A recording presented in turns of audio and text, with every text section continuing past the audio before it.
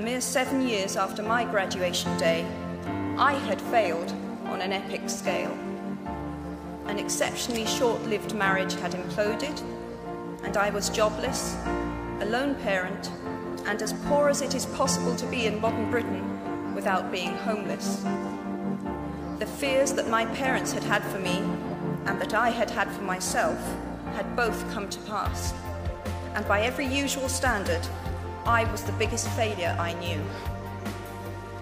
Now, I'm not going to stand here and tell you that failure is fun. That period of my life was a dark one. Ultimately, we all have to decide for ourselves what constitutes failure.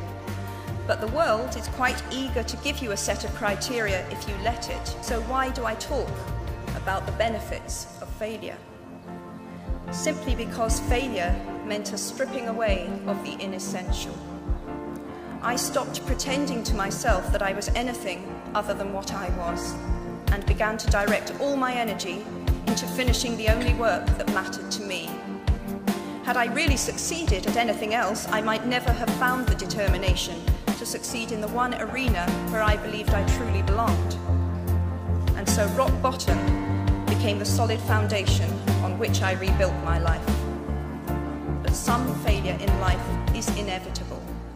It is impossible to live without failing at something, unless you live so cautiously that you might as well not have lived at all, in which case you fail by default.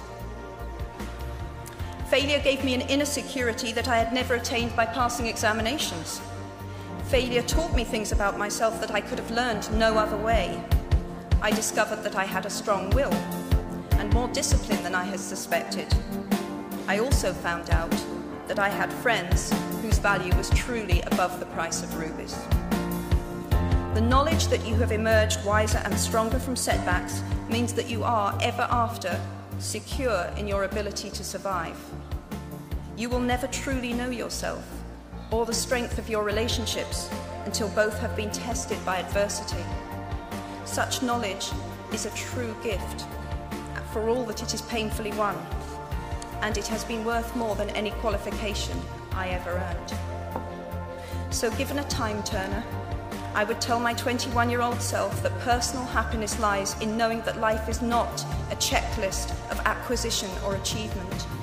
Your qualifications, your CV, are not your life, though you will meet many people of my age and older who confuse the two. Life is difficult and complicated and beyond anyone's total control, and the humility to know that will enable you to survive its vicissitudes.